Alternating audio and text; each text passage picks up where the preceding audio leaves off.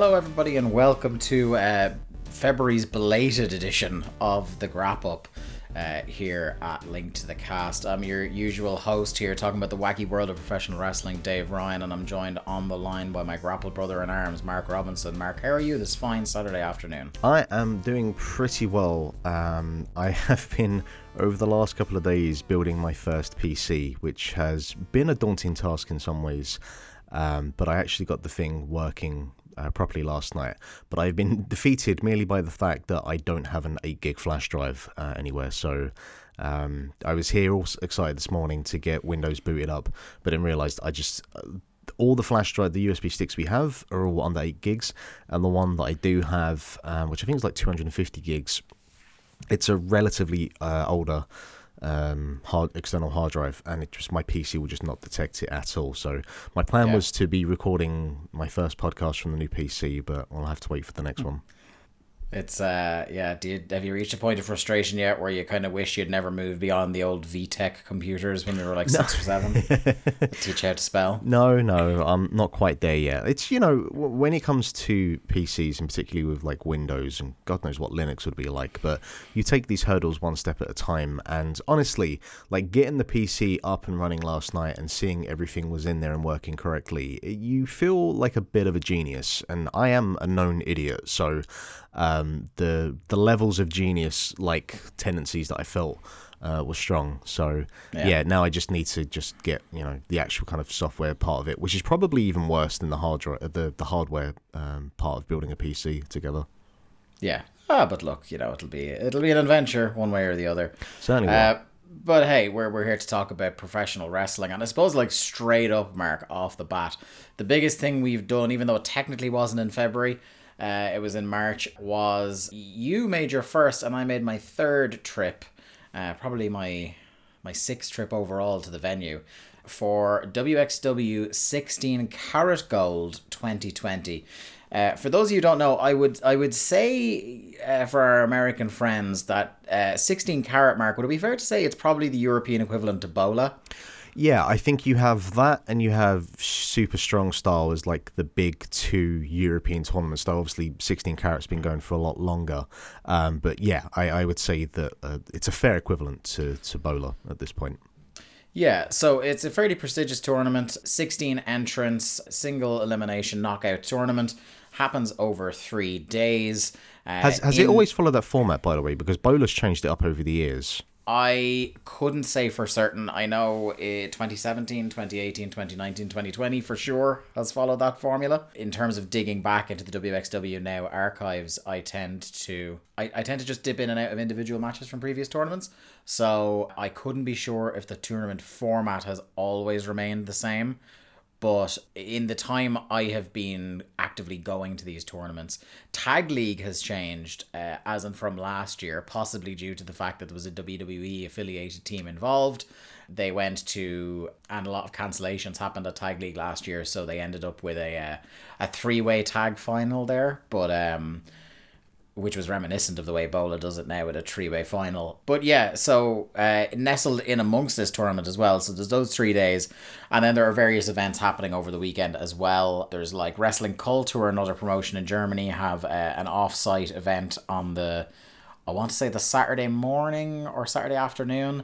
wXw themselves run a couple of events. So they run a We Love Wrestling event, which is various different wrestlers from around Germany coming in and wrestling on that show, and they do like they do some sort of other wXw taping over that weekend. It used to be the tapings for their TV show Shotgun, but I can't remember what it's called now because Shotgun doesn't exist now. And then of course the prize, the real Grapple fans event of the weekend is the Ambition shoot style tournament, which would be kind of, for people who aren't aware of the Ambition style, think of it something like if you're a UK wrestling fan, it'd be like that Tetsujin promotion that was around for a couple of years that finished up last year, or for real old school people, Battle Arts.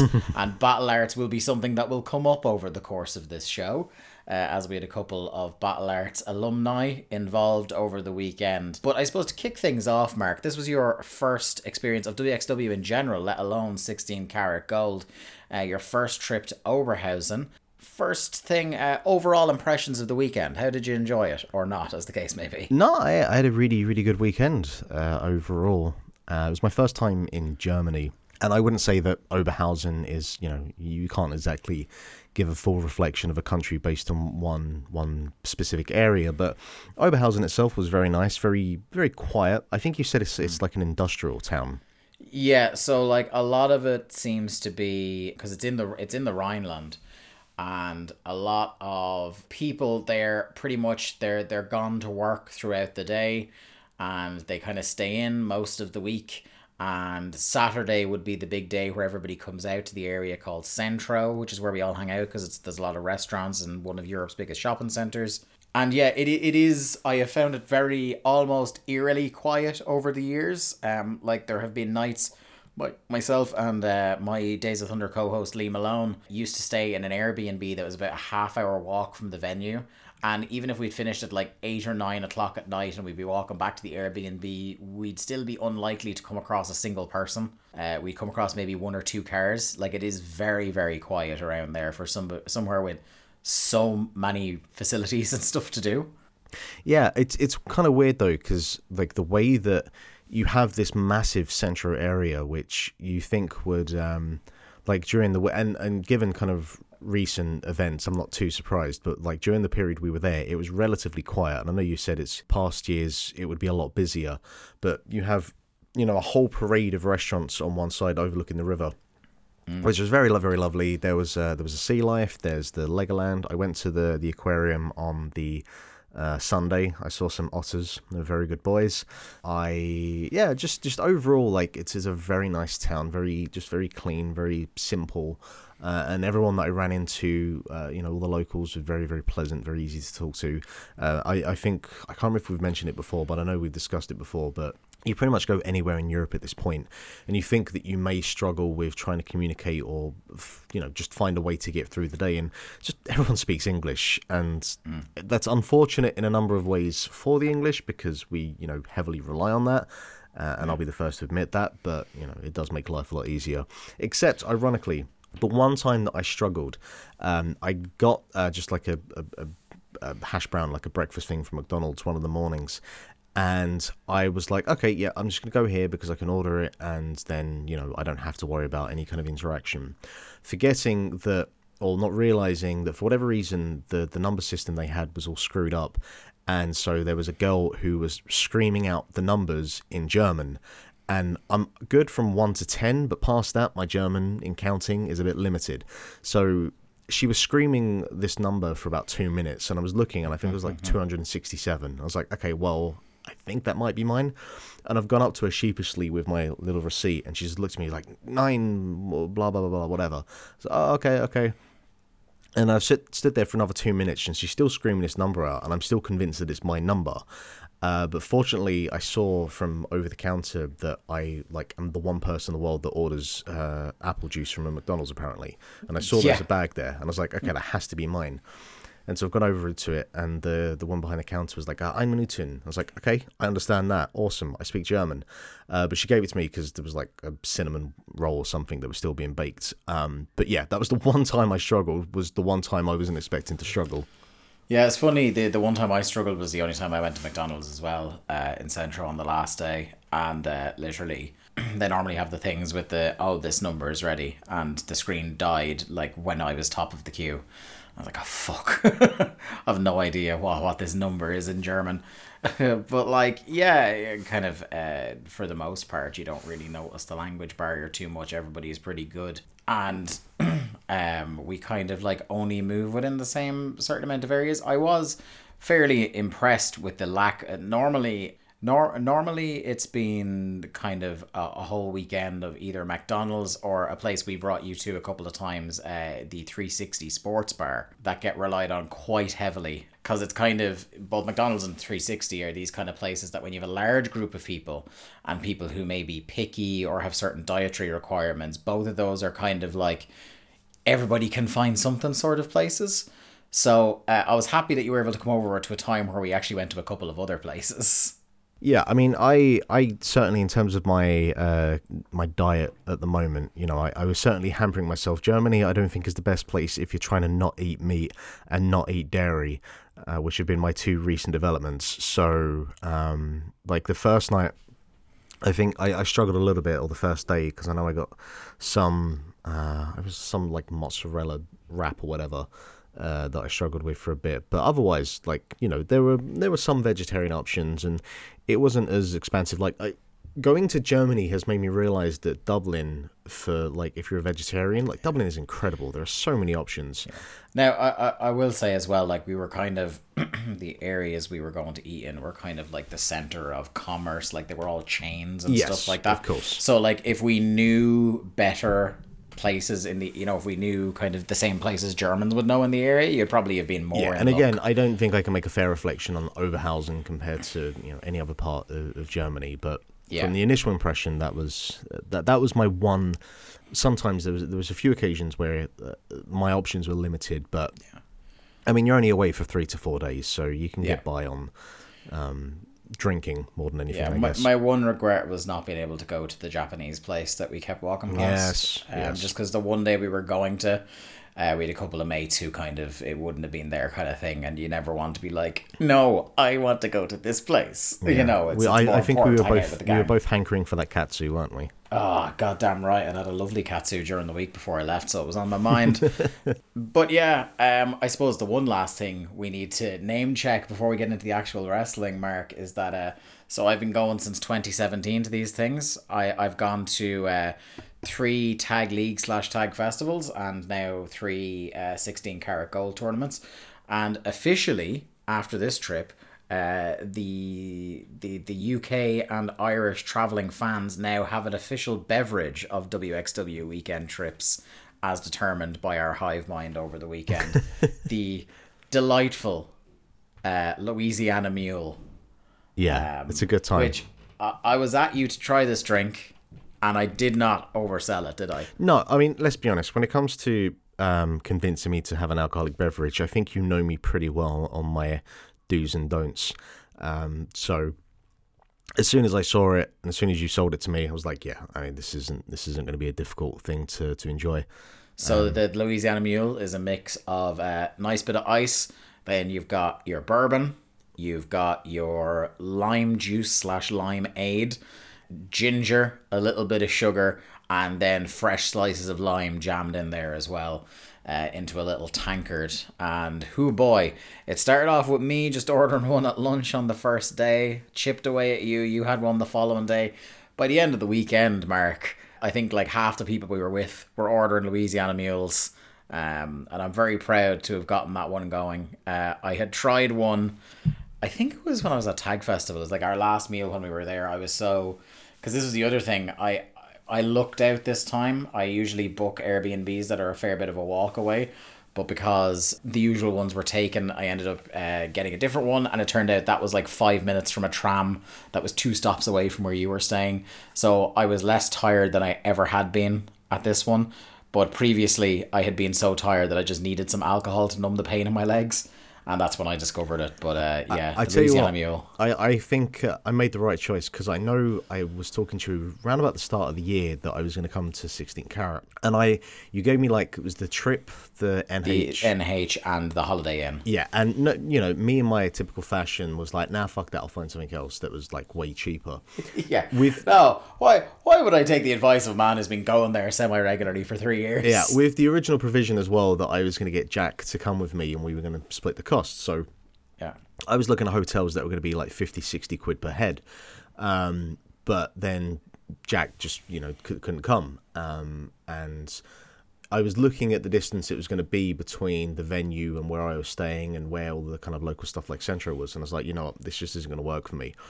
So I spent, I think it was like $250, maybe a little bit more, and I got the trip. And in the grand scheme of things, because you know what I'm like, in that I get tired very quickly, and when I get tired, I just don't want to move, I don't want to talk, I don't want to be around people, and I'm not, shall we say, like, I get to a point in my evening and I'm like, okay, I'm good, I want to go to bed. Unlike certain people that we were with over this trip, who they party hard, they live hard, they party hard, and God bless them. but I am not I like believe that. there were reports of young Zig and Barry, friends of the show, awake until I think it was 7:30 in the morning in the Trip bar on the Saturday night, Sunday Yeah, morning. that's enough to kill me, and I can't do that. So I'm glad I got the trip and just paid that extra bit and had the comfort. So that'll probably be my go-to if I go again. Yeah, for sure. But yeah, a good weekend. And in spite of our little Lonely Planet guide there actually was some wrestling happening this weekend.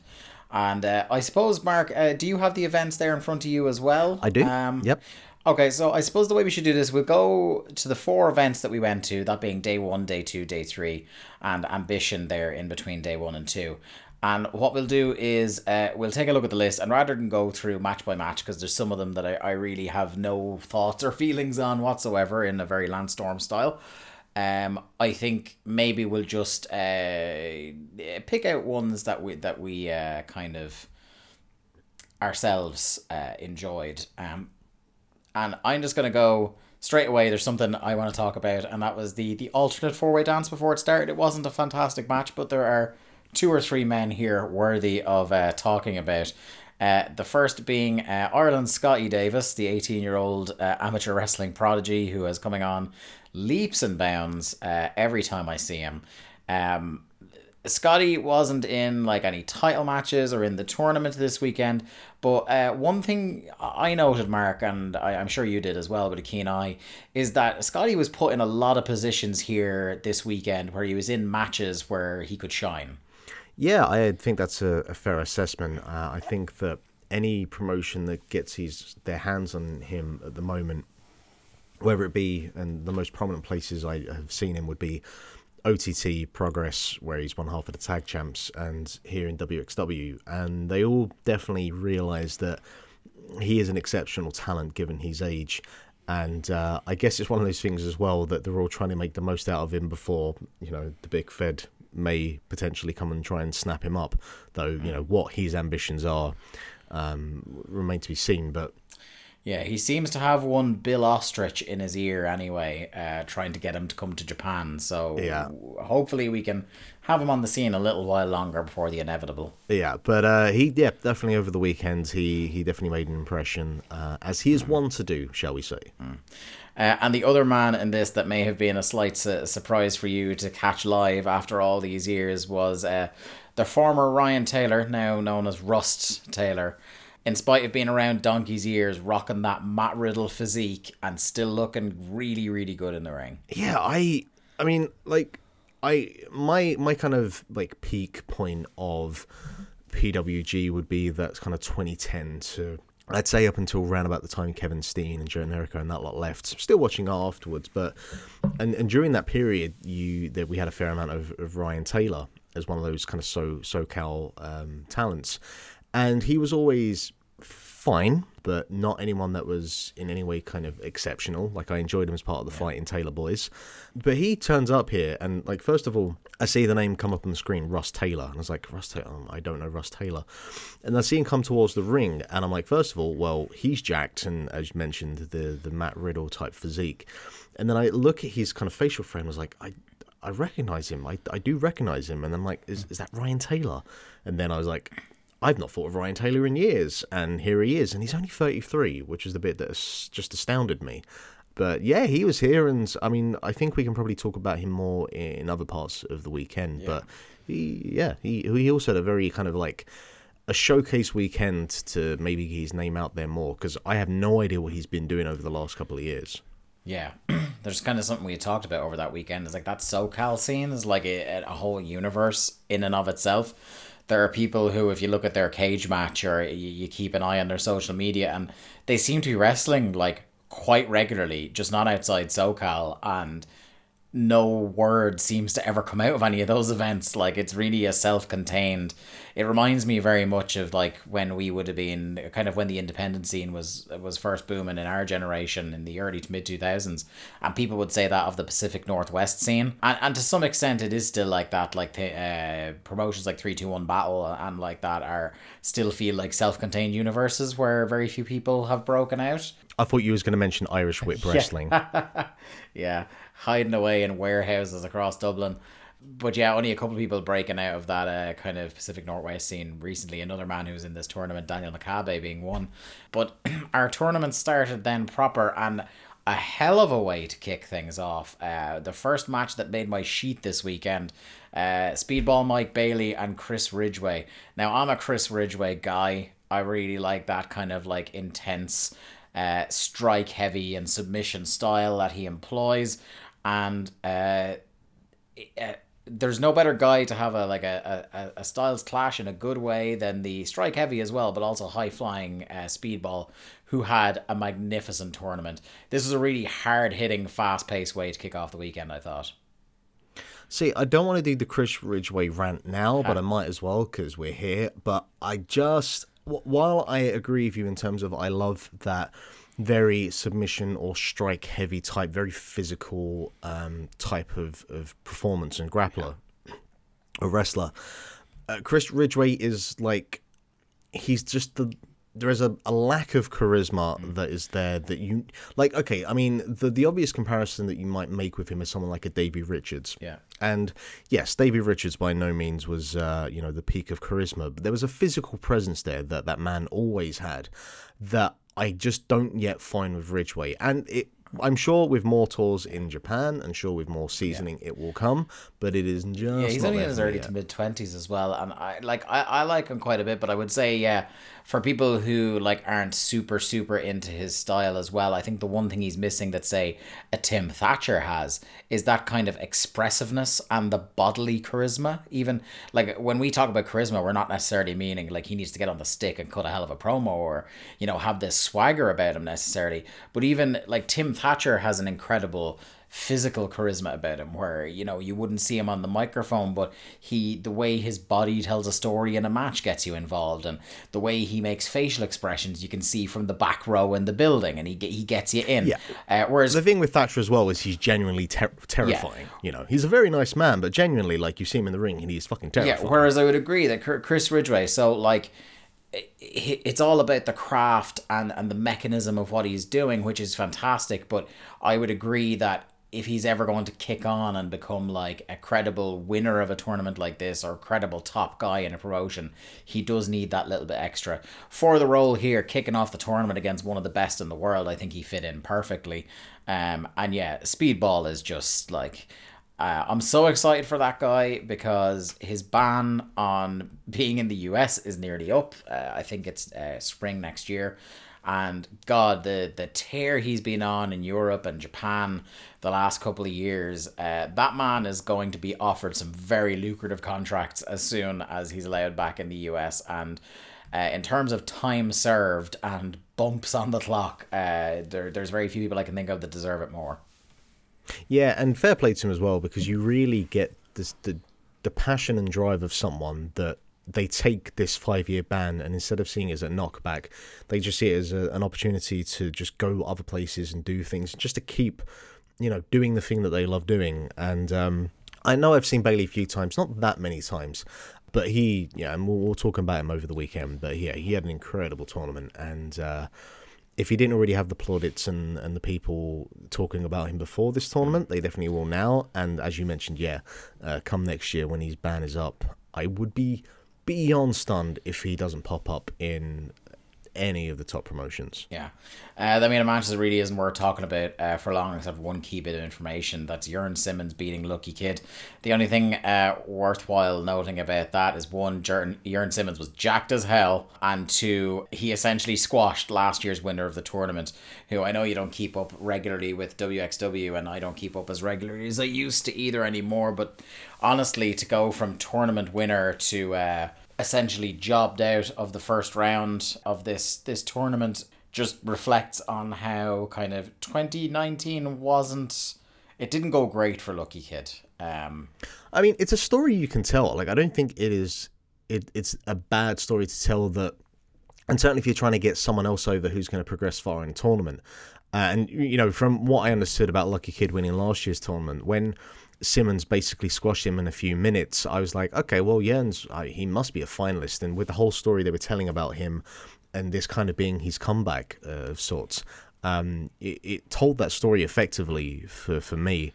But I guess I don't have as much context about what Lucky Kid was meant to do for the rest of 2019. I think in the context, the guy was like at absolute fever pitch of popularity when he won it. And they kind of did a dusty finish title win for him. And obviously reversed and the likes. And the kind of steam has just been falling out of the guy. And you would have seen, like, even when he did a big angle later on in the weekend where he formed a heel faction. That fucking thing. Okay, are we talking about that now or yeah, then? we can talk about it now because the match isn't worth talking about. Right. He forms a... Jesus Christ. So the thing that had been happening all weekend is that there was like a weird eye graphic on the screen that was distracting him. It turned out the eye graphic was him and his new heel faction that are called like Isil or something. And he has reverted to his actual given name of Metahan. This is all stuff I gleaned from social media after the fact because it wasn't really communicated very well on the night. Well, it was communicated in German, you know. But even like I think just the way that, because I've been there when things have happened in German and they've still been able to communicate it very well, and I just don't think this really, I think even just going by the German fans, they didn't really give a fuck. It seemed like it just wasn't really. I suppose when you've fucked it so much with a guy who was like one of your big baby faces this time last year, a heel turn is probably the thing you kind of have to do to refresh. But yeah, it's just the problem that there was this massive logic loophole that, okay, why were you distracting yourself from your own matches, and why would you get yourself, you know, like intentionally knocked out of this tournament that you won last year? Yeah, to position himself by the end of the weekend as number one contender for the mid-card title. Yeah, and how did he know conveniently that Alexander Wolf was going to be there this weekend? Yeah, when nobody was supposed to. Yeah. The whole fucking thing was a mess. It was like peak Russo booking, which I'm sure you will know more than anyone else about at the moment. Indeed. Our next thoroughly enjoyable match was a good bit later in the show, and that was Shigehiro Irie versus Black Taurus. And Big Shig, Black Taurus, it was, to quote Big E, big meaty men slapping meat, and it was fantastic for the 10 minutes it lasted. Yeah, I really don't want to be the person that comes on here and just like shits on everything, but but here you are. But I like this match. I did like this match, but this is the first time I saw Irie and got some sense of like, oh, okay, you know, you're starting to kind of figure yourself out, because he obviously has that mold and shape about him where you look like, basically he looks like he should fit straight into the Never scene in New Japan. Yeah. But he hasn't really done or had any kind of match that has like wowed me, and I think that a lot of this match for me was more about Black Taurus because you know, his shape and frame and the way that he moves like a luchador is fucking incredible. He had if I was to tip you towards Irie stuff, particularly in wXw, he actually had, and I know based on a match we're going to talk about later, this might surprise you, but he had a great series with Bobby Guns last year. I thought you were going to say Alexander James, and I was going to be surprised. No one's ever had a great series with that man. And, oh fuck, what was the other match I was thinking of? Well, he won Ambition last year, and he was really good in that, as you might imagine. And he had a great, was it Ilya Dragunov he wrestled at OTT, and it was a banger. I might have missed that one. It was the Tala Basketball Arena show that had the Devlin versus Star opener. Oh wait, no, I did see that then. Was it February last year? Yeah, I was there. I don't remember a thing about that match. It was because it was pretty, it might have been blown up because I think it followed the Walter Pack match. Ah, right, okay. Where everything kind of paled in comparison after that 1-2 opener. It was a very good match though. You mentioned him, but we may as well mention at this stage, Alexander James was beaten by Jeff Cobb. Jeff Cobb is a guy who I have talked about on this show and other podcasts before. There's no pro wrestler in the world that I more actively will on in his matches to like show a bit of aggression and kick on to that next level.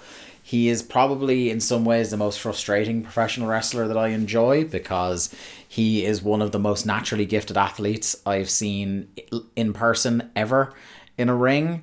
And just, if he just had that little bit extra about him, he would be an absolute megastar. Look, he's still doing fucking all right for himself, don't get me wrong. But my fucking God, Alexander James came in here and just, this was interminable. Like, I'm looking at Cage Match here, and this went 12:44, and it felt like it went 22:44. Yeah, here's the thing, right? So there is this thing where the type of wrestler that Alexander James is. You mean bad? I'm not gonna like err on his side here, but I'm gonna play a little bit of devil's advocate, and it's the Baron Corbin effect, right? There are certain elements and aspects of a wrestler like a Baron Corbin or an Alexander James, where what they do, the role they serve, is effective, and they're very good in that role. And I think that part of the issue with that type of character is to like the audience of us. And that's not just to say that we're, work rate marks, because I can still be heavily invested in a match that's purely kind of based on the story and the characters and everything else.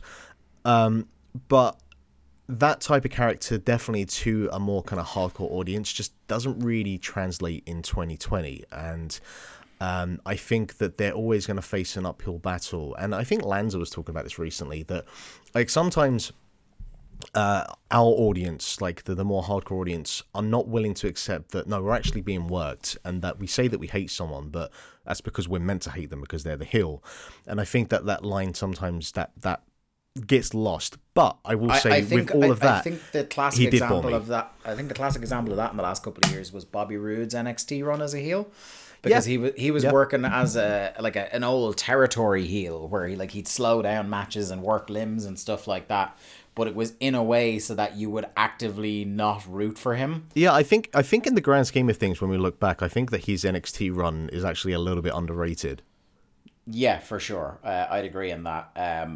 And I would agree with you. Like, I don't want every single match to be the same super indie style, or much as I enjoy the whole of Ambition and love that shoot style, I don't want every match to be that either. I want a nice smorgasbord on my wrestling show. A little bit of everything, a little bit of comedy, a little bit of hard-hitting stuff, a little bit of high-flying.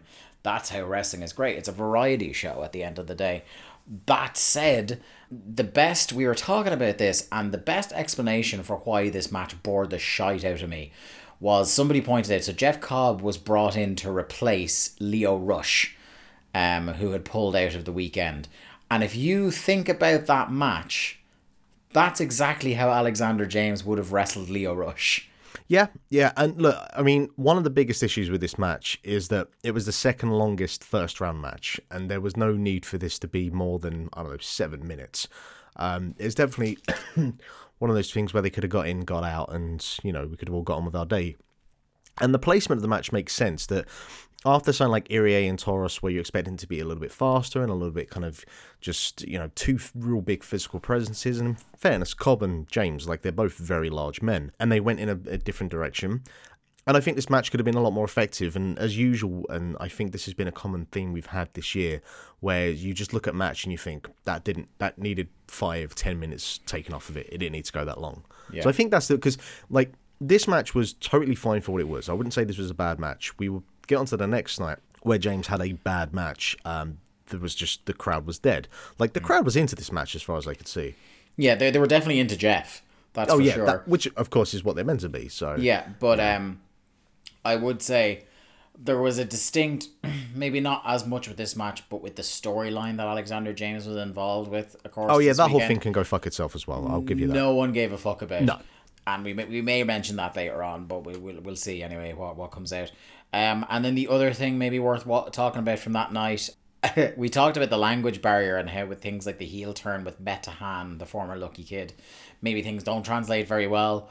But how language transcending is the charisma of one absolute Andy, my friend? He is up there with Bonesaw in terms of top tier dad type wrestlers, Yeah, I had no fucking clue what they were going on about. At some point, they were talking about which Chelsea footballer or ex, I can't remember what it was at this point. Oh, so yeah, the whole running skit is that he's in a tag team, JAA, with his tag team partner, Jay Skillett.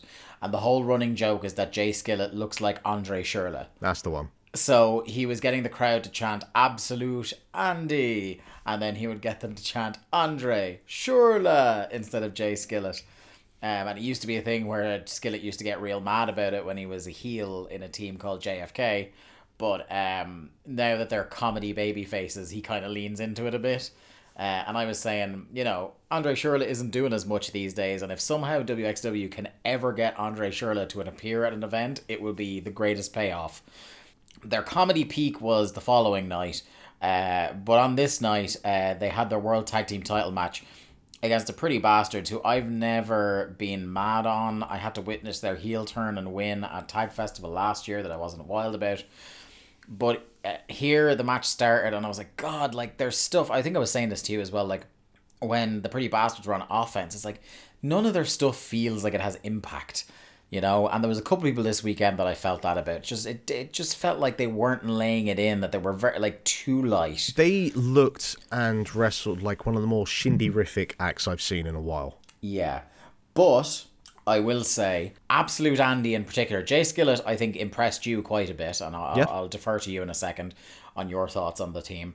But Absolute Andy in particular basically willed this match into being quite good by the end. Like, I wouldn't say this is making the sheet necessarily, but I would say the closing stretch, Absolute Andy in particular, made it very enjoyable. So, yeah, what did you think about these two guys in this match? Yeah, I'd heard of Absolute Andy over the last couple of years. I can't say I'd ever really seen anything. And he, from what I understand, is just a tad bit heavier than he may have used to have been.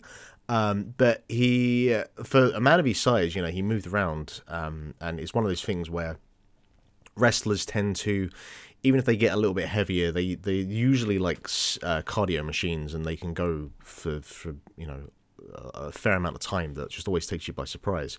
Like Vader has always did the example. He's like, how the hell does that man go for as long as he does at his size? But yeah, I thought Jay Skillett, like, nothing out of this world, but their connection, like the two of them, their connection with the crowd, I thought translated across really well, and I thought Skillett was very smooth with some of his transitions and moves, and yeah, like overall, this wasn't any kind of tag match to write home about, but it was effective in terms of, at the end of it, everyone cheered, everyone wanted to see the change, and I think it was a strong enough end to night one. Yeah, I think so. Moving on to early on Saturday then, an Ambition 12. Mark, if I could marry a show, it would be an Ambition show. And like a lot of these, particularly the early matches on the show, are quite short. So I think maybe we'll just talk about, unless you have something else you want to talk about, I want to talk about. Well, I'll just say this. 3 or 4 matches on this. Yeah, well, there's only a few specific matches we'll talk about, but just in terms of what like this tournament was, and you mentioned the likes of Battle Arts earlier, but just having this kind of self-contained 2-hour show where you have about 8 or 9 matches, and for the most part, most of them go no longer than about 5 minutes. They go in. There can be a surprise submission. There might be this knockout kick that comes out of nowhere. Yeah. It was that sensation. Like, that's the great thing about that style, kind of like MMA, where it's like, even when it's a lot of holds, that feeling that the match could end at any moment gets you that bit more invested. Yeah. And so I thought that this style of tournament, and I'm not the person to go to when it comes to talking about that kind of shoot style of wrestling, because my knowledge is very limited. Yeah, we'd be picking up the hotline to Jamesy if we needed to analyze the style. I remember Alan years ago when he was over in England for, I can't remember whether it was Dragon Gate or Noah, but he showed us a Battle Arts match that I'm pretty sure was Ikeda and Ishikawa, which we'll talk about. And I remember just being completely blown away because it was my first time seeing that sort of style. And it's not a style that I followed up and chased up afterwards, because I wasn't really one to try and find anything that was that too, like, I'm not on fucking any of the torrent sites or anything. So, but whenever I've watched that style of wrestling, I've always been thoroughly entertained. And so, like, as a whole kind of package, this 2-hour show, like, this was my favorite part of the weekend by far. Yeah. A couple of matches here that I really enjoyed. 2 of them involved Scotty Davis, and that was Scotty Davis in a surprise win over Speedball, and then Scotty in his loss to Dan McCabe in the Jamesy Derby. Yeah, he kind of being the amateur wrestler, this is really the kind of environment for him to shine. Obviously, I've seen Speedball in these tournaments a couple of times. He had a really good fight with Matt Riddle at the first one of these I attended. And yeah, he was really impressive. And a guy who I think you were saying before this weekend really hadn't clicked with you because he is an ultimate grapple fuck kind of guy, was Daniel Makabe. But I think kind of particularly after this show, you were kind of like, okay, yeah. Yeah, in this context. In this context, I was totally fine with Makabe, and I don't want to upset Jamesy too much. But Makabe in general, and you know, I don't want to say that the look of a wrestler is everything. I think that you can still be effective as a professional wrestler without, you know, being chiseled out of stone. I mean, Chris Hero, like Chris Hero is the absolute example of that. And I think that, you know, depending on who you are in your frame, sometimes, like, you know, again, like Keith Lee isn't anyway chiseled, but his frame works to his style. Or Kevin Owens as well. Yeah, Kevin Owens as well, absolutely, yeah.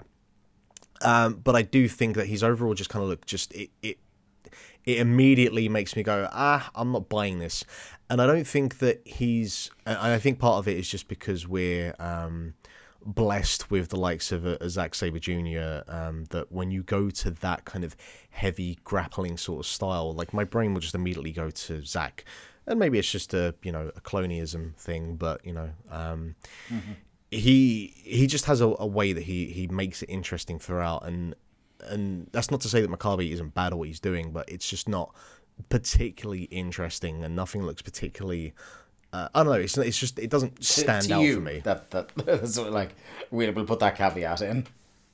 Yeah. But again, here, like it was more effective, I guess, and I enjoyed him in this tournament, and for everything, he seemed like a very nice person. So yeah, for sure. And I suppose then let's get on to the two big exhibition matches here. First, the Ambition Next Gen fight, the two young guns against each other, Ethan Allen defeating Luke Jacobs. Now, they had a match that was equivalent, maybe slightly better, on the final Tetsujin show, which I recommend everybody check out. It is for free on YouTube, apparently. Someone was telling me over the weekend. I think the show was called Tetsujin is Fucking Dead, which is a great last show name for a promotion. But these two guys who I have seen a bit of over the last 6 months or so, absolutely just battered the shite out of each other here. Yeah, I can't remember where it was. I know we mentioned it, but I think we had this earlier this last month with the Tegan Knox and Dakota Kai match, where because they're best friends, you know, they just levered into each other, and it was all the more effective for it. Yeah, the classic example I always give is Eddie Guerrero JBL having those bloodbaths in the mid 2000s, and they were like best buds. Yeah. So you definitely got that sense here, and I know I've seen these two before. I can't remember for the life of me where. They were on. Were you at the Contenders show they wrestled on? Yeah, I'm guessing it was that. Yeah. But I was watching this match, and the thing that I got out of it, and when I saw them again afterwards, was I was just looking at Luke Jacobs, and I was just looking at like a mini Kenta Kobashi. You know, in terms of because he's very kind of barrel chested, which is insane for his age. And just the way his trunks are kind of pulled up and his barrel chest, and the way he just kind of moves around the ring is like, my God, you've been watching like fucking mid-90s Kenta Kobashi. And, you know, you take elements of Bryan Danielson with that as well. And it's so like that is what he's kind of setting himself on, which I'm all for, because honestly, I don't think there's anyone really out there that has that kind of frame or that sort of style about them, because I think you know, over the last 10-15 years we've had so many more people kind of being influenced by like Bryan Danielson or AJ Styles, or even we're at the point now where people are being inspired by Will Ospreay. So it's kind of a bit of a throwback, which is kind of weird to say for someone who was only like mid-90s to early 2000s, but I think it's incredibly effective, and I think that he actually, even again for his age, he fits that and he makes that work for him and really stands out for it. And yeah, these two just fucking levered into each other, and it was great. Yeah, absolutely. And I can't wait to see. I hope these guys are around on the scene for a lot longer. I mean, they're really young, and I know they're around the kind of WWE friendly promotions like wXw and Progress. So I'm sure certain people are talking to them, but hopefully they can kind of resist. I would like to think that we're starting to see that a lot of these people that are getting snapped up, like an A-Kid, for example, that the generation around them, or even the next generation, are looking at what's happening to these people they're getting snapped up and nothing is being done with them, that they would avoid that temptation. But I mean, depending on what they're offered, I will still never blame anyone for taking a contract for them if it gives them a steady paycheck. But I think the more clogged developmental in particular gets, I think the more value these guys are going to add to themselves by saying no. Oh, absolutely. That's the main thing, of course, and I fully agree with you. And I think even waiting a little while to see what kind of recruitment efforts, say, AEW might make in Europe, because then you can do a bit of a bidding war. But, there are ways from that yet. I think I heard on the Grapple Spotlight, which is one of my favourite wrestling podcasts to listen to at the moment. I thoroughly recommend it.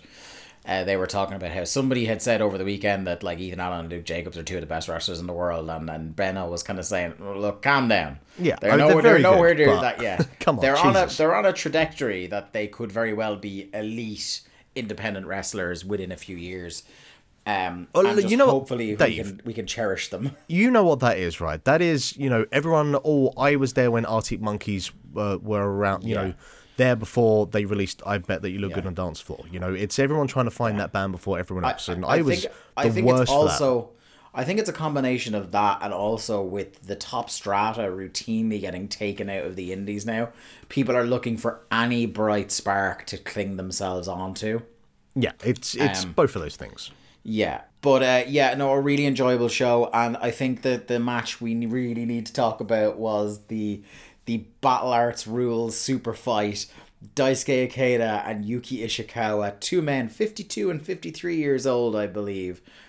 And within, you're kind of coming out, and I've seen these guys have matches, not these particular guys. So, like, the first year I went, Koji Kanemoto was in Carat proper, and I think he was in Ambition as well, I can't remember. Or he had a super fight on it. But anyway, he was kind of, Koji Kanemoto is kind of, over the hill sounds harsh, but he is kind of in the twilight of his career, and his body hadn't held up, and he was kind of going slow. It was great to see Koji Kanemoto, but he wasn't exactly lighting it up in there. Yuki Ishikawa last year had a really good super fight with Tim Thatcher, but you could say to yourself, okay, maybe that was largely Tim Thatcher. He's coming out here against another guy in his 50s, and you're like, these guys, because they're battle arts, because they're legends, and because the crowd at Ambition is educated in that style and the history of that style, they could go half speed here, do fuck all, and still get over as hell. Mark, within 30 seconds, Yuki Ishikawa was straight up just punching this man in the jaw. And it was, like, this was the most brutally violent professional wrestling match of the entire weekend. I was watching this match, and one of my favourite things that I've ever heard anyone say at a wrestling show, friend of the show, Sean McGee, I think it was during a Walter match once, and he was just like, does he know this is a work? And I had that line going over my head at certain points during this match. These two were just legit punching each other in the face. And I've never heard a crowd react to just what they were seeing in that kind of way. Just in oh my God, what are these two doing?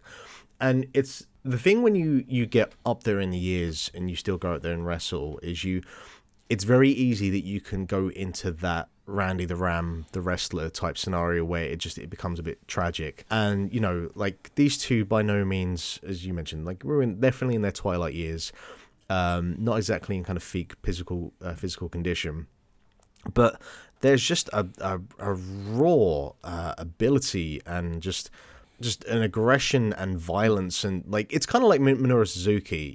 He's 52, 53 now, but he's still legit the most terrifying man you could ever meet.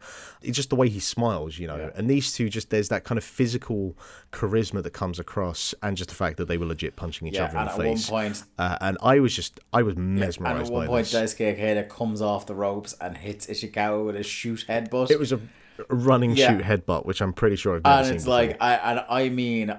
We were not worked. This was actually a headbutt, because within half a second you could see the bump rising on Ishikawa's head after this. Oh yeah, it wasn't like a Moscow torpedo. It was like, no, he ran and he headbutted the other guy on the head. Ambition 12 start to finish was just a fabulous show. Like, if you're going to get WXW now to watch one of these events cover to cover, this is the one. You know, you can pick and choose stuff from the other nights, as we will talk about with night 2 and night 3. But this is the one where it's like, oh, you just hit play on this show. You don't need to skip around. Everything is great. Night 2 was later on that day. We got our lunch and then we were straight back in for night 2. Let me see. So we've got, I think, 3 matches here that are kind of... one is a big, ridiculous situation and 2 are recommended on Cage Match. And I think... they're probably the 3 matches we would have been talking about here anyway, Mark. The first of which is the most bizarre acid trip of a match ever, the JA Tag Team Experten Wildcard Gauntlet match. So the 2 lads came out, cut a lengthy promo in German that I ended up tweeting. Myself and my friend Adam, who were standing beside each other, were ruining the fact we didn't understand German, because we could understand this was a hilarious promo, but we just didn't understand what they were saying. But it was explained to us that they were announcing a tag team gauntlet for which Jay Skillett had designed the graphics himself, and they were great graphics on the screen, and that it was a mystery tag partner gauntlet where no one was going to know who their partner was until the music hit.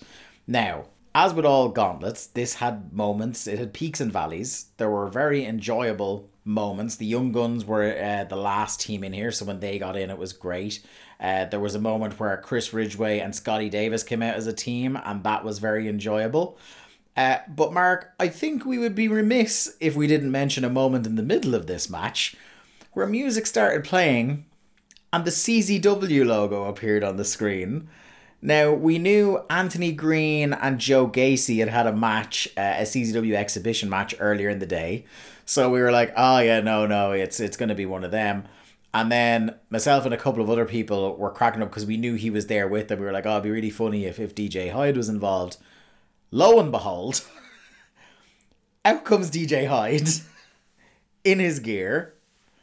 And then comes his partner, German comedy wrestler Levaniel, who was cutting a very lengthy promo as he was walking around the ring, not looking at the ring, during which time DJ got jumped and pinned. But yeah, DJ Hyde match off the bucket list for you, Mark. I never thought I would see DJ Hyde live, but I guess we've got that one crossed off the list. And 2, I guess there is no German translation for the word deathmatch. No, seemingly not. But yeah, this was enjoyable. We also had the Ultimate Beef team of Avalanche and Black Taurus, which were, they kind of they ran through a good bit of this match, and they were quite good, particularly Black Taurus. Obviously, we have maybe the best actual like one-on-one match of the whole weekend: Mike Bailey versus Bandito. Fucking hell, Mark. Where do you start with this? So, this match was certainly towards the end absolutely insane. And I remember I tweeted at the end of the match, was like, I think I just saw a top rope flipping like Spanish fly fisherman's buster, which I didn't know was a move that could be done, but, you know, here we are. Okay, I'm going to be that guy again, because one of us has to be. I saw people saying that this was the best match that they'd ever seen live. Yeah, I wouldn't go that far. No. It is not the best match that any of us have ever seen live, because some of the people that were saying that I was with last year when we saw Devlin and Starr, which I think is a better match than this. I think this was an absolutely excellent super indie style match. Absolutely, 100%. I do think that for about the first half of this match, there are moments where this was just a little bit sloppy, there were a little few... And look, hey, when you're wrestling the way that these two are, that's going to happen. And who the fuck am I to critique someone having, a few moments in the match where he gets a little bit sloppy? But it was there, and that's the kind of stuff that will take you out of it. And so, by the time it got towards the end and they were kind of clicking in all gears, and then, with the end sequence, I was blown away, and I thought, okay, this match was incredible.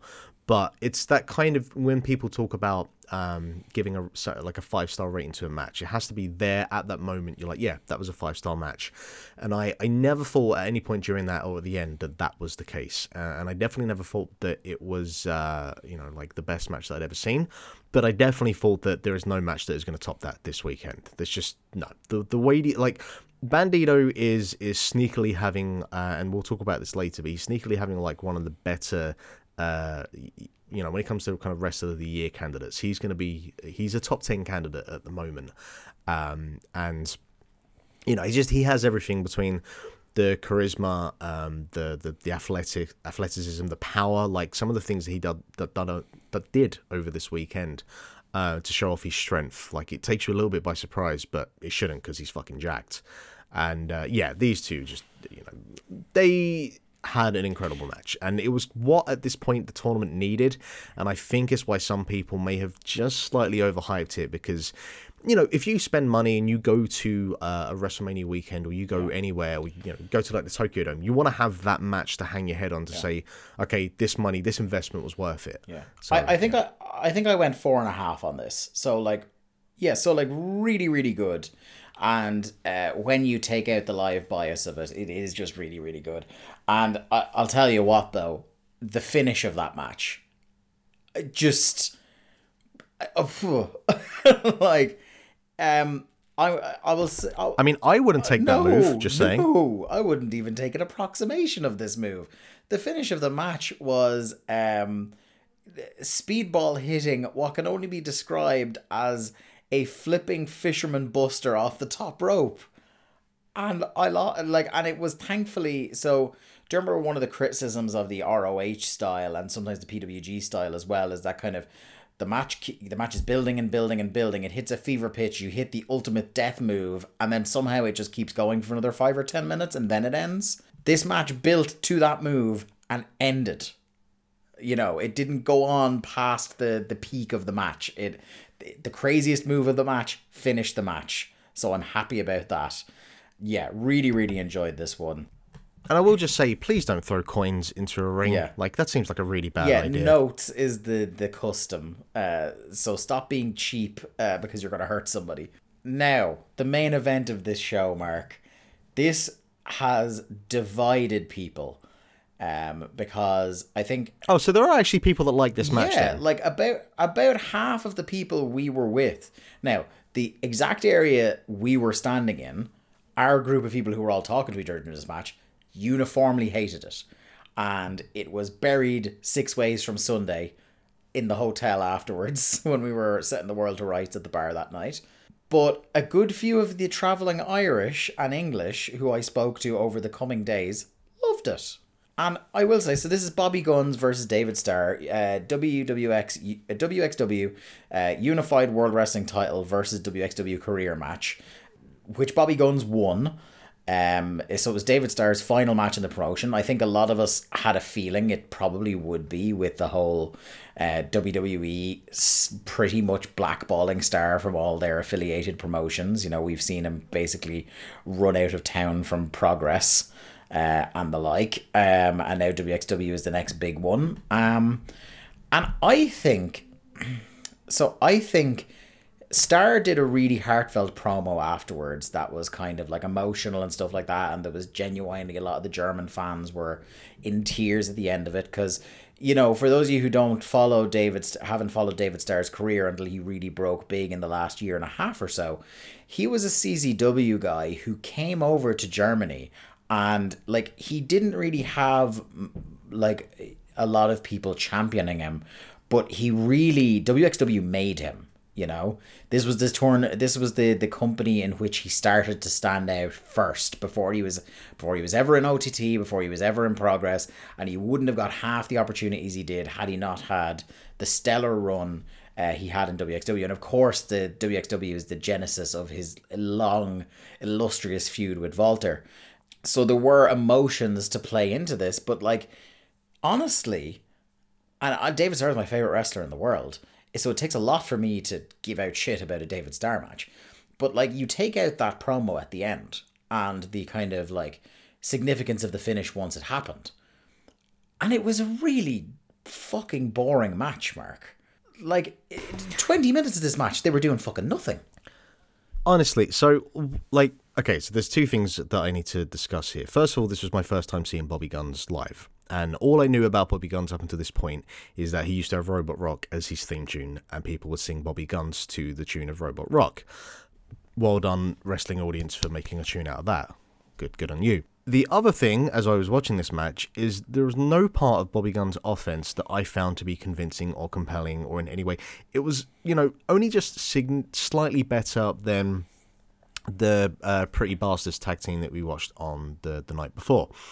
And we had, as you mentioned, about 20 minutes of this match where nothing fucking happened. Yeah, and there was a lot of it like they were trying to...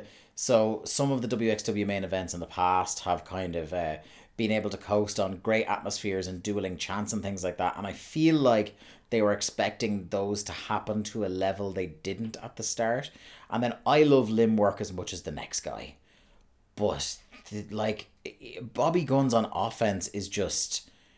particularly this weekend, just not believable for me in the slightest.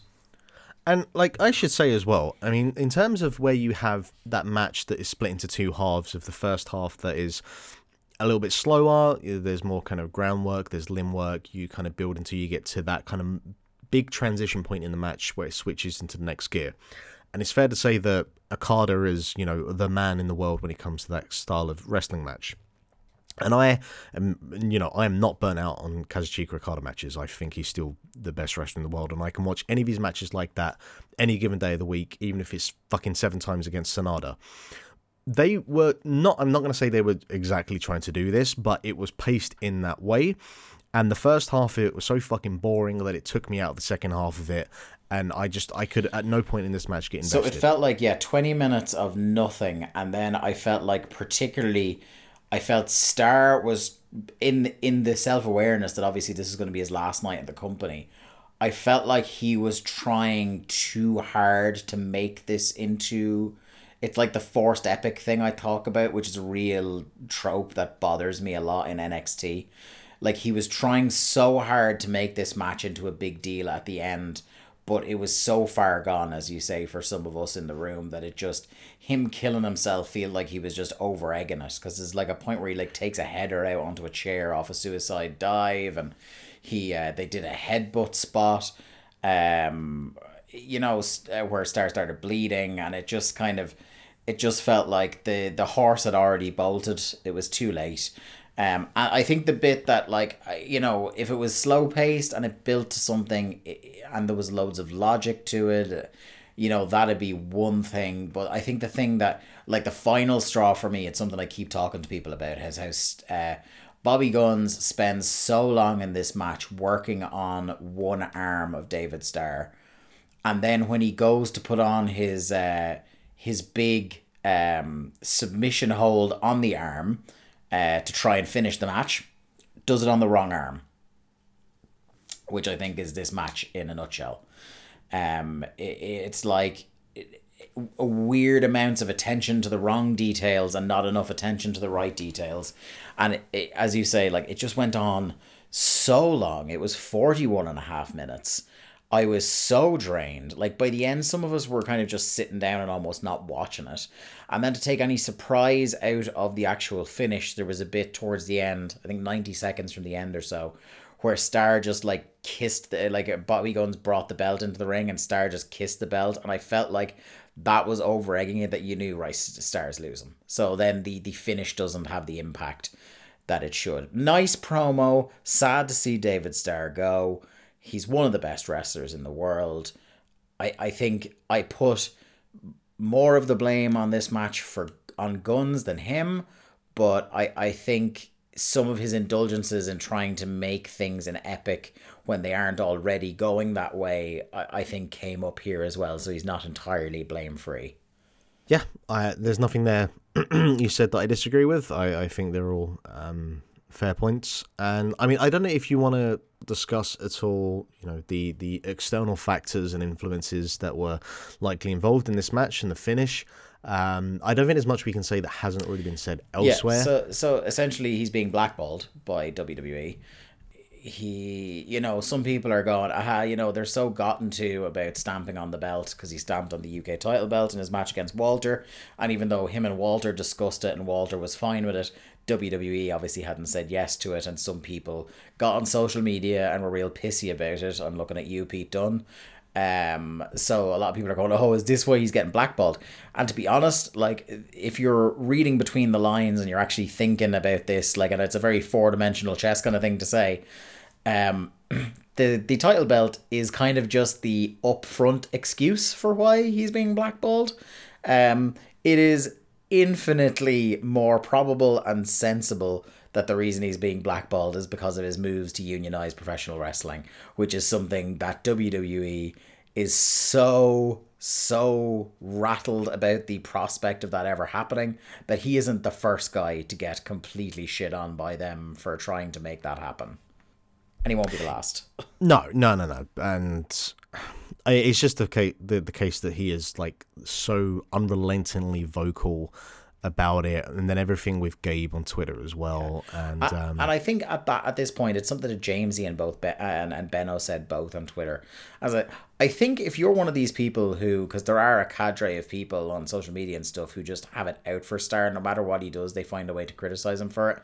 I was like, if you're one of the gang that buys into the thing that him pushing for unionization is just a kind of publicity thing to sell t-shirts and stuff like that, I think you need to have a fucking word with yourself at this stage, because he's gotten himself blackballed from two of the highest profile indies and the biggest company in the world. He's actively harmed his own career to further the interests and support for his co-workers. So yeah, I think you need to drop the sham that he's doing this just to sell t-shirts. I look, the thing is you're always going to have that part of the audience that will have like some sort of conspiracy theory for, you know, whatever anyone does. And there's nothing that you can do that will change their minds. So it's not worth kind of adding fuel to that fire. Yeah, because they're the same guys who didn't really, you know, they're all moral about this, but didn't bat an eyelid when the guys behind the Defend Indie Wrestling clothing brand all signed contracts with WWE. You know, it's funny that when the guy they don't like does a thing, that's when they go mad. But yeah, so that's night 2 anyway. Like you said, there's not a whole hell of a lot we can go into more that wasn't said more eloquently elsewhere. Again, I would recommend the Grapple Spotlight podcast for a good breakdown on that kind of stuff. And I think Will Cooling did a great one behind the PW Torch paywall about it all as well. So I'd recommend those two in particular. Night 3, I think the big recommended match on this, so there's 2. The first one features the Outlads again. It was the Ringkampf Battle Arts Derby. Timothy Thatcher and Yuki Ishikawa versus Daisuke Ikeda and Walter. This was Tim Thatcher's farewell match from wXw, because he obviously signed for WWE as well and is over in Florida now. This was just great stuff. This was stiff. This was brutal. It wasn't as brutal as Ikeda versus Ishikawa from Ambition, but it wasn't too far off. There was one point where Yuki Ishikawa just straight out started punching Walter in the mouth. And the best bit of this match was just at the start, like as Ishikawa gets to the ring and just starts going at Walter. Yeah. And just like I don't give a fuck if you're 6'5", like 300 pounds. I don't give a fuck. I'm getting up in your face, and I might be an old man, but I will punch you in the face. And I loved as well, I loved just that Tim and Walter were having the time of their lives in there. Like, you just look at them on the apron, and they had the biggest fucking smiles on their faces during this stuff. There's one moment in the match that somebody got. It's like a fan footage from the crowd of Ishikawa just firing up on Walter and just punching him, and Tim Thatcher is losing his mind on the apron, loving it. But yeah, this is a really good match, and a really it ended, and they had, I think, the most Tim Thatcher goodbye of all time. He's a guy who very much doesn't like the spotlight. He didn't want a big deal made of his goodbye. People were chanting thank you. He was going to say, Walter insisted he stay in the ring and handed him the microphone to say something. Tim Thatcher was crying. We were all gone in the crowd when we saw Tim Thatcher was tearing up. He dropped the mic. The entire roster, obviously as a surprise because they were all laughing about it while crying, the whole roster emptied out onto the stage and gave a standing ovation to Tim. And Tim was like telling them to get lost. And then eventually just, rather than, they were all trying to encourage him to go up onto the stage and take a bow. But in true Tim Thatcher style, he just gave them the thumbs up, bailed out the side of the ring and went out the back door. What a man. I am beyond fascinated to see like how he fits into the NXT WWE system. Like, it's just he's so uncompromising in terms of just not wanting to I don't know, like be the center of attention, I guess. He's so unique in that kind of aspect. But yeah, I mean, I don't have an emotional connection that a lot of people do that have with Thatcher, because I haven't watched a lot of wXw. And, you know, my kind of prominent memories of Thatcher is more like with his Evolve run, where he wasn't the best heavyweight champion they ever had there. But I get it. I get that people have that connection with him. And, you know, I wasn't crying, but I could definitely see that it was an emotional moment. Yeah, for sure. It was like, it's just kind of between the Star and Thatcher departures this weekend, it felt like a real end of an era for wXw. And I really fear for them, like, because it's obviously going to be a tricky period going forward, having lost Star, Thatcher, and Walter, who were very much the linchpins of that promotion the last 3 years. Losing them all within about 6 or 8 months is really, really tough. The other match from night 3 I want to talk about is the standard. This is as a bog standard on night 3. You have the crazy 6-man tag match. This was Bandito, Jeff Cobb, Julian Pace, Black Taurus, Hector Invictus, and Puma King. So you had 2 of the local guys in Julian Pace and Hector Invictus on opposite teams, and then just craziness around them. I don't think, again, because it's another one of those super indie style matches, there's not a huge hell of a lot to... We're not going to break this move for move down, because it was about 4 million moves in this 12-minute match. But this was outrageous and crazy. Yeah, it was just, it's, you know, that I think of it as the bowler 6-man or multi-man on night 3 that are always completely insane. And my biggest takeaway from this match was, first of all, I think it's the best match I've ever seen with Puma King in. You know, he's always been someone that kind of like Pentagon Jr., where he heavily relies on the charisma, but he doesn't quite have that and the work rate that Pentagon does. But he was fine here. You know, I thought we had a solid weekend overall. And then again, like Black Taurus, just the way he moves for a man his size was insane. Bandito was by far the star of this match, and really over the weekend to some degrees. And yeah, just a crazy 6-man. It was a good time. Good time. Yeah, and then we had the tournament final match. Talking about forced epics, by the way, Dave. Yeah, Carat defeating Mike Bailey. Boy, you were on the Carat bandwagon until this match. He really turned on you on this. Honestly, but the thing is, like, no, right, because yes, to some degree, you are correct. But this was a 2-man show of, like, I don't know what the fuck both of these men were doing in this match. 28.5 minutes, by the way. And felt longer than the Star and David match, Star and Bobby Guns match, if I'm being quite honest. This felt like it went, I think it's still going on right now. Yeah, it went on about, like, this was the classic. I thought it was ending about 10 minutes before it actually did. Yeah. And there was a moment with his shooting star knee drop thing that he does. I can't remember what his actual name for it is. He did it on the apron and missed, and it looked like they were going to the finish. And I think, did it even go so far as Carat locking in the blackout sleeper at that point? But yeah, it felt like it was ending then, and then it just kept going. And there was a bit about, I want to say, I don't know, maybe 20 minutes into the match where Noir's on is lying down, and like Bailey's just looking at him like, I don't know whether he's feeling sorry for him or he's trying to encourage him to get up, and then Noir kind of slowly gets up and Bailey kicks him, and then they repeat the same process again, which takes about 30 seconds, and then he kind of sits up and gets kicked, and they do it again, and I was like, what the it's very rare that I'm looking at a match and in my brain I'm thinking, why wouldn't you just fucking pin him? But that's where they got me to in the match. It's like, he's there, he's on the floor, pin him for fuck's sake.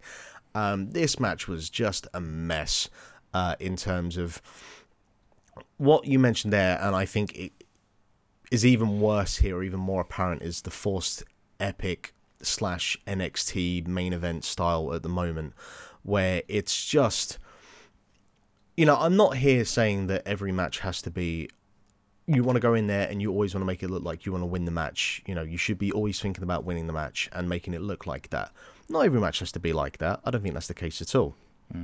But there were just so many moments in this match where that was just not in the equation, and my brain could not understand why the fuck they weren't trying to at least have an element of that in there. And I don't know, like, I think someone said it was something like, the either Noir or both of them were kind of practicing for being in front of a hard cam or whatever the case may be. But yeah, it was a shame, and there were elements of the portions of the crowd that really turned on this match, and I definitely know in our section I was the kind of the high man on Noir, and I think Noir is still excellent. I love his look, his gimmick, his work. But this match just didn't work. Yeah, I think one of the problems as well with our crowd, I think, was the mounting realization over the course of the weekend that he's not signed, but Carat Noir is the champion in progress, and if he were to win 16 karat gold in what was his first weekend in the promotion, that it might indicate that maybe there are suggestions coming from on high to push certain people in anticipation of them signing. And I think that put a bit of a dampener on things on top of this match being a bit of a wet fart. Well, again, I don't want to go with the conspiracy theories, and if that ends up being true, then fine, whatever.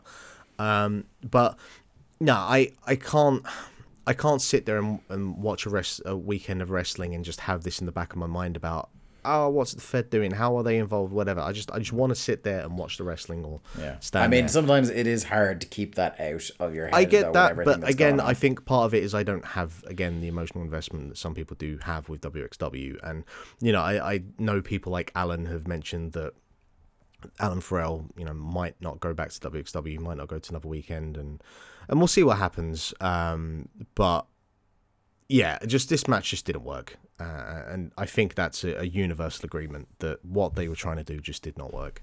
Let's move on. We've kind of talked extensively about the weekend WXW and just hit a couple of notable things from around the world from WWE and AEW. And let's go to WWE first. They had Elimination Chamber while we were over in Germany. And I think while we were all sitting around in the hotel lobby on Monday waiting for our flight, we all at one stage or another got to watch what was the real standout match on that show. And that was Drew Gulak and Daniel Bryan basically being allowed to have the exact type of match you would imagine they would want to have with each other. And I think particularly because it was in the context of a WWE pay-per-view, and it's so surprising to see this style, I fucking loved this match. Yeah, I thought this was a great match. In terms of it was like unlike anything else that we've really seen from them in a very, very long time. And the story, the build for this match was just, hey, I think I'm better than you. I think I know what your weaknesses are. And the other guy's like, well, let's fucking go in the ring and see if that's the case. Just very, very simple. And I think it's just one of those things that Vince McMahon probably isn't watching SmackDown and doesn't care. And just kind of like, yeah, sure, Daniel, go and do your thing. So he just got two guys that can go in who...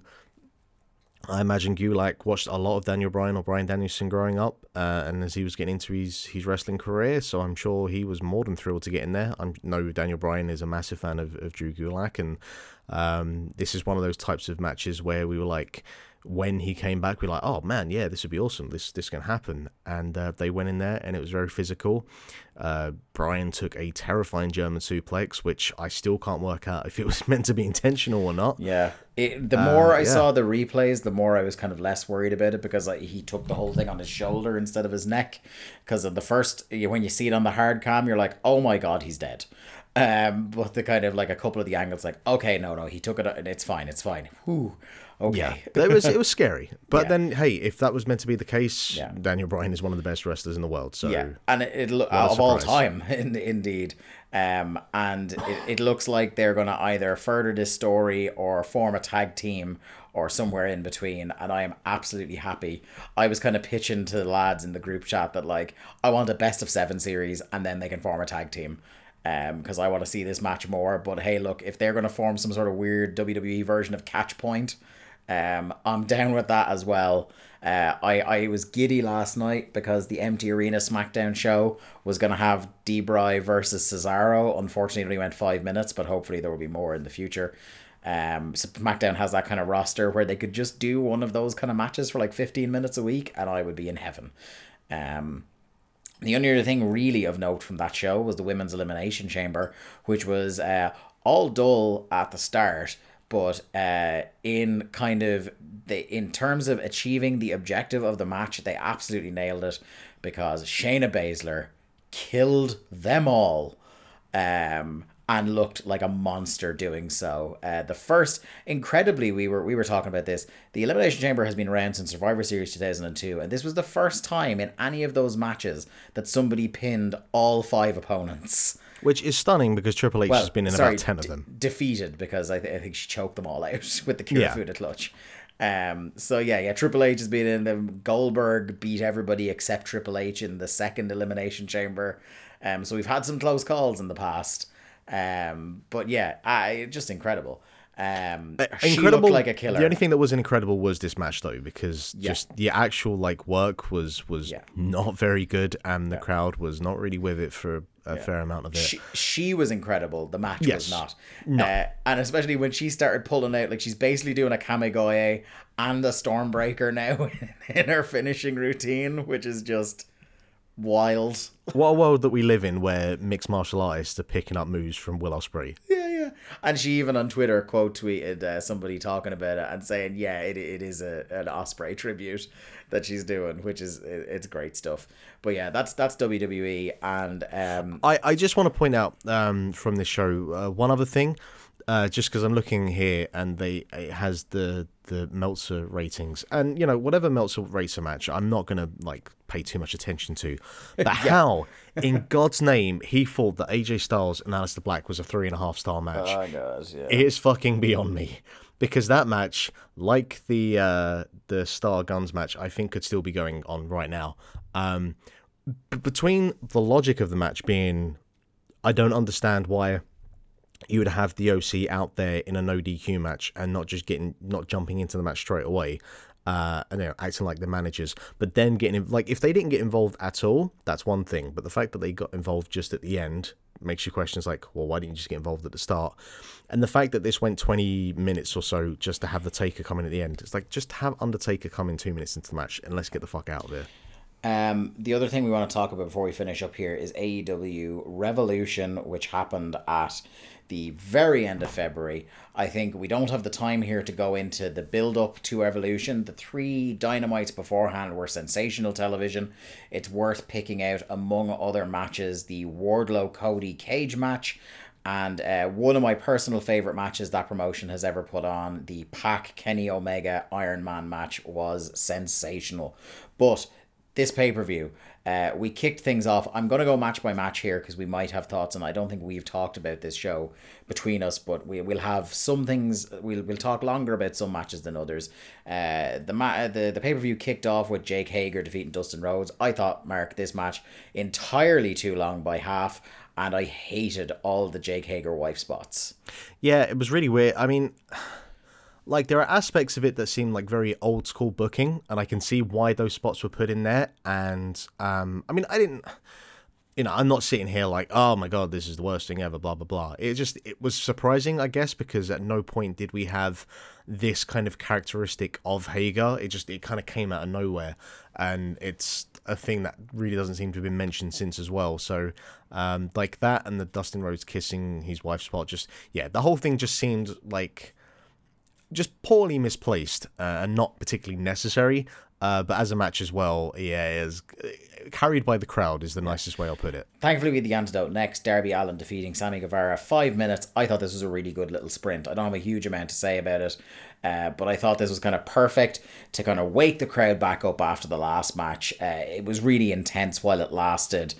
These are 2 guys, ridiculously young, upsettingly young, huge future ahead of them. Darby Allin is a fucking megastar. I was saying over the weekend to you and a few of the others, I was watching this match and I was like, I know we're talking about whether they'll have the mid-card title or even the 6-man titles, but I was watching this thinking they should have a junior heavyweight division. They have a junior heavyweight division, and we're talking about Allen and Guevara and Jungle Boy being those guys that we're going to build up to in the next few years. It's have that junior heavyweight division so you can have them have those kind of prominent matches now with some weight behind them, and have some actual stakes there, because I think that you could have either Allen or Guevara as a junior heavyweight champion and carry that division for the next year or two easily. This was just all impact, high intensity. That suicide dive by Allen, I don't know what the fuck he was attempting there. That was only the second craziest suicide dive I saw that I'll be talking about this podcast. But yeah, this is good fun. Yeah, absolutely. Speaking of good fun, the AEW World Tag Team title match, Adam Page, Kenny Omega defeating the Young Bucks in what a lot of people, and I can't argue hugely with them, are calling one of the best tag team matches in years in North America. This is one of my favorite matches I've ever seen. And yeah, this, like, we were talking about Dave's ratings are a bit mad nowadays. Did he go? He went 6 stars. He went 6. I wouldn't go 6. No, I went the full 5. I'm gonna stick strictly to a 5-star system. Yeah. I'm good to keep it at that, even if it's your fucking Omegas and Okadas. I'll keep to 5. But this was a match that I watched it 3 times, and it genuinely got better with each viewing, and I took different things out of it each time that I watched it, which speaks to the level of the ability of these 4, but also the storytelling of these 4. And I mean, I feel like we've been saying this for the last year or two, maybe even longer, but people at this point that say that the Bucks don't know how to tell stories in their matches are completely out to lunch. They have no idea what they're talking about. Yeah. Because they this match don't was always do it. I'll give them that. Yeah, well, but this match was just a phenomenal piece of storytelling, and and it wasn't even just the fact that it was just in terms of the match itself, but everything that was coming into the match and how that played into the match, and the individual storylines between all 4 wrestlers, and that's including like between Matt and Nick and how they were reacting and responding. I just thought this whole thing was just a genuine work of art. Yeah, it was brilliant, and my God, like, this was the Kenny Omega I've missed. That had, apart from that Iron Man match and a couple of other spots. I really haven't been wild on Kenny and AEW, but this team with Hangman has been brilliant. But also, this was the Adam Page show, let's be honest. Oh my God. What a 180 I've made on that guy. I really loved him on All In against Joey Janela. I loved that match, but I felt that, he felt out of his depth in there with Chris Jericho in that first world title match, and that they made the good decision putting it on Jericho, which I still think they did. And I think he was lost for a little while. But my God, am I so invested in Hangman Page now. I love the guy, and he's going to be a huge star going on this current momentum, and I hope all the best for him. And yeah, just a 5-star match. It's hard to... It started off a bit slow, but it felt like it was starting off slow to build to something. It went 30 minutes. The last 15 minutes were just balls out insanity. Loved every second of it. It was great. AEW Women's World Title match put in the absolute death spot here. I felt for them. Not a great match, and I think the problem is when you put in 2 women who, as promising as they both are, particularly in Chris Statlander's case, I think when you put them in against each other where there is no senior kind of veteran figure to negotiate the death spot and kind of make something out of it, you're on a road to ruin here. And Nyla Rose is just a little bit, I think, too sloppy at this point to carry the proper quality world title championship affair. And yeah, these 2 women, I think both of them are only in the business about 2 years. So I guess given that, they did all right. But I really think the move should have been to put the belt on Hikaru Shida this whole time, so that no matter who was wrestling for the women's world title match, they were in there with an excellent veteran. But that's just... I think the move should have been never to have taken off Riho, but... Riho was great as well, but I think Hikaru Shida seems to be connecting more with the US crowd than Riho did. I don't know. The last couple of Riho matches before she lost the belt, she had a connection. Yeah, she was definitely getting there. I think I am a high man on Hikaru Shida, that is for sure. But yeah, this was passable, I guess. But it was never going to get the crowd in and on side, even if they had an absolute knockdown drag out affair here. Next up, we had MJF with Wardlow against Cody's neck tattoo. Cody came out with this horrendous American Nightmare neck tattoo, or Nightmare Family neck tattoo, that took, I think, almost everybody out of this match for the first half. The match itself was quite dull. I think is the biggest Probably this and the tattoo being the biggest missteps of Cody's AEW run, which he has been booking himself in so well for the most part so far. And I really feel for MJF, biggest match of his career, and it ended up being dull, and all people could talk about was a tattoo. Yeah, I mean, in terms of giving him some ammunition coming out of the show, he has that. But I do think that just as a match, this is by far... this is Cody's worst, like, big pay-per-view singles match, probably since the Spears match, which was just largely forgettable at this point. Just... like, again, it's always weird when you have the heel that gets cut open and is the one that's bleeding, and MJF's really weird in that he's such an old school character, but he also like bumps in a very kind of old school way as well, and he's very almost comical at points with the way that he sells stuff, and I'm not sure that's the best approach for him, but yeah, I mean, the whole issue with this match was that neck tattoo, and I don't know what the fuck Cody was thinking. As someone who has had at this point an acting career, and I'm sure will want to do more stuff in the future, getting a massive tattoo on the side of your neck probably isn't the best approach to take. And yeah, I'm curious to see how they it'll be interesting to see what they do next, I guess, because they're obviously going off in different directions for the time being. Maybe MJF is going to do a mini feud with Moxley. Cody is obviously wrapped up with the Elite and the Inner Circle with the War Games match coming up. You would imagine that they'll probably come back to this at some point because it doesn't seem like a closed deal. But this was disappointing, very disappointing. Yeah. Next up, a match that I really, God, I love this. Pac and Orange Cassidy, I thought was great. This match had me from the second Orange Cassidy came out with the lazy Titantron and lazy Pyro. And yeah, I just think this was really, really good. This was perfect. This was exactly what it needed to be. Pac didn't take him seriously until the point that he had to take him seriously. Cassidy, like, anyone that hadn't seen him properly until this point really got to understand that this guy can go, and he is actually very, very good. And it's, you know, that next kind of elevation of his character that was necessary, and it's ridiculous that it happened on the semi-main event of one of the biggest shows of the year, but hey, God bless, you know. And there's obviously a ceiling with this character, but if he has these kinds of matches every now and again, and I don't think you can ever complain about that. And this obviously on the next Dynamite led to the introduction of Pac and Pentagon Jr. and Phoenix as Death Triangle, which is the best fucking stable name in an eon. Yeah, Inner Circle, yeah. Death Triangle, Hate Rhombus is surely on the way. Yeah, it's you'd been working up to that one, didn't you? Yeah, we can definitely see that AEW are going in a stable, heavy direction. Which honestly, Geometry Stables, yeah. No, Geometry Wars. Oh yes, there you go. Yes, and I think that can never be a bad thing because you know, it saves you having to do tag matches, and it's why I think New Japan and, you know, companies like Dragon Gate work so well in that you can save off those big singles matches because you can just do a shit ton of tag matches. And honestly, tag matches, they're always, you know, effective, and they can always be good.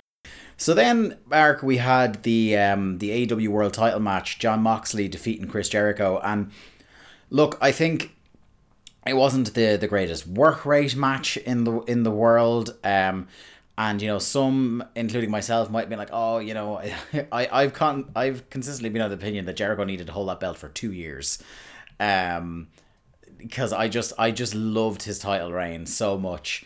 But, you know, you got to strike while the iron's hot, and Jon Moxley was catching fire for them and stuff like that. Even though it wasn't the best match on the show, it didn't have a patch on that tag team match, I still really, really enjoyed this as a kind of...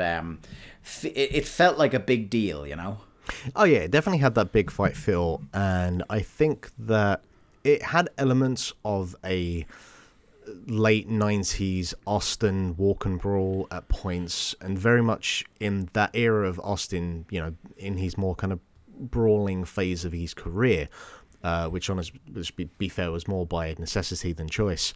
And, you know, there are definitely aspects and elements of Jon Moxley at this point that parallel very strongly to that era of Austin, which isn't the worst place to draw inspiration from, let's be fair. And, you know, considering Jericho at this point, and not to say that he has that many limitations, but the man's, I think he is 50 now, 49. I can't remember exactly. 49, I think. Yeah, so, you know, there are certain corners that you're going to cut, and I will never blame him for that, because that man still works very, very hard. Yeah, I feel like he's one of those guys that is quite aware of his limitations and works around them. Look, he is one of the smartest men alive in the industry, and he certainly knows what he can and can't do at this point.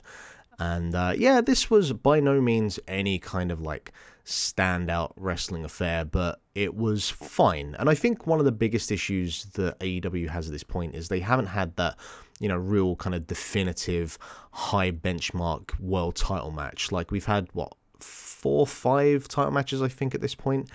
And they've all been, I don't think anything's been higher than maybe like 4 stars. I think like Cody and Jericho is the strongest. So hopefully at some point with Moxley we'll get something in that range. But, you know, yeah, like I could have been fine with Jericho holding it for the rest of this year. But at the same time, Moxley is massive at the moment. And I guess the only headache comes with how he gets booked between New Japan and AEW, as he's holding belts in both promotions. Yeah, interesting. But yeah, look, Moxley's great, and I can't begrudge them going with him. And Jericho will hold that title again, is the thing. But I will say, the whole like reveal of, hey, I don't actually have an injured eye. Like I thought that spot was kind of redundant, because it was like, okay, well, you've just been wrestling this match with one eye covered. Yeah. Why? I felt like I could see what they were trying to do with it, but felt like the execution made it feel a little bit sillier than it necessarily. I think they should have sold it rather than, maybe, because the commentators were kind of going, was he never injured in the first place? And I think where you needed to lean with it was more in the lines of, he's recovered, you know? But yeah, it didn't come off as well as I think they thought it would. Honestly, the way they should have done this is he should have taken the eye patch off at the start of the match. Yeah, and completely put Jericho off his game. Yeah. For sure. Right. That's our big kind of headlines in WWE and AEW out of the way. So, Mark, I think without further ado, it's time to turn over to the sheets. That being our match of the year and wrestler of the year spreadsheets that we're both individually keeping this year. And I think kind of like we did in January, in the period since we last spoke, I think what we'll do is we'll go back and forth. We'll maybe do 3 matches each during the period of time since our last show that we want to point people in the direction of, as my dog wakes up from his nap. And then maybe finish off with we were talking about this off the air, who is kind of appearing the most on your match of the year list so far, maybe your top 2 or 3, and see where you're at. So Mark, I'll give you the office first. Since the end of January, give us your first match of something you want to direct people towards. Well, I'll go from February, because we did our kind of January recommendations at the last show. So I've got 3 matches anyway. From February the 8th, from Stardom, a match I know that you've watched, Takumi Iroha versus Mayu Iwatani, from Stardom the way to the Major League. And this is, I think, by far my best women's match of the year so far. I've seen Mayu. Was this the match where Iroha was the last minute substitute for, was it Sari has gone to WWE? Yep. And this was my first time seeing Iroha live, and I think a few minutes into this match, she hit one of the stiffest like mid-range kicks that I've seen, like a back spinning kick into the kind of mid area of Iwatani, and I was like, okay, I'm on board with this. And the match got me from there. And, you know, I don't have any connection to Stardom, and it's very difficult for me to kind of get invested in any kind of level. But this match just grabbed me from beginning to end and was I don't want to kind of compare to any of the like kind of mid-90s Japan women's wrestling scene, but just a very, very physical, credible match, and I think the best women's match I've seen this year so far. Yeah, my first one is going to be from GCW's Ready to Die on the 4th of February, and that is your classic big beefy fucker match, the Dirty Daddy Chris Dickinson versus Yuji Okabayashi. This was just, you hear those two men, the match you're picturing in your head is the match they had. Some fabulous stuff that I ended up going a 4.25 for. Very much enjoyed that stiff affair between those two men. My second recommendation from February the 9th, Ring of Honor presented Free Enterprise, their free-to-play, free-to-watch wrestling show, I guess. And it was the Briscoes versus Mexi Blood, which was... I've been talking about Bandito being one of the, low-key contenders for Wrestler of the Year. And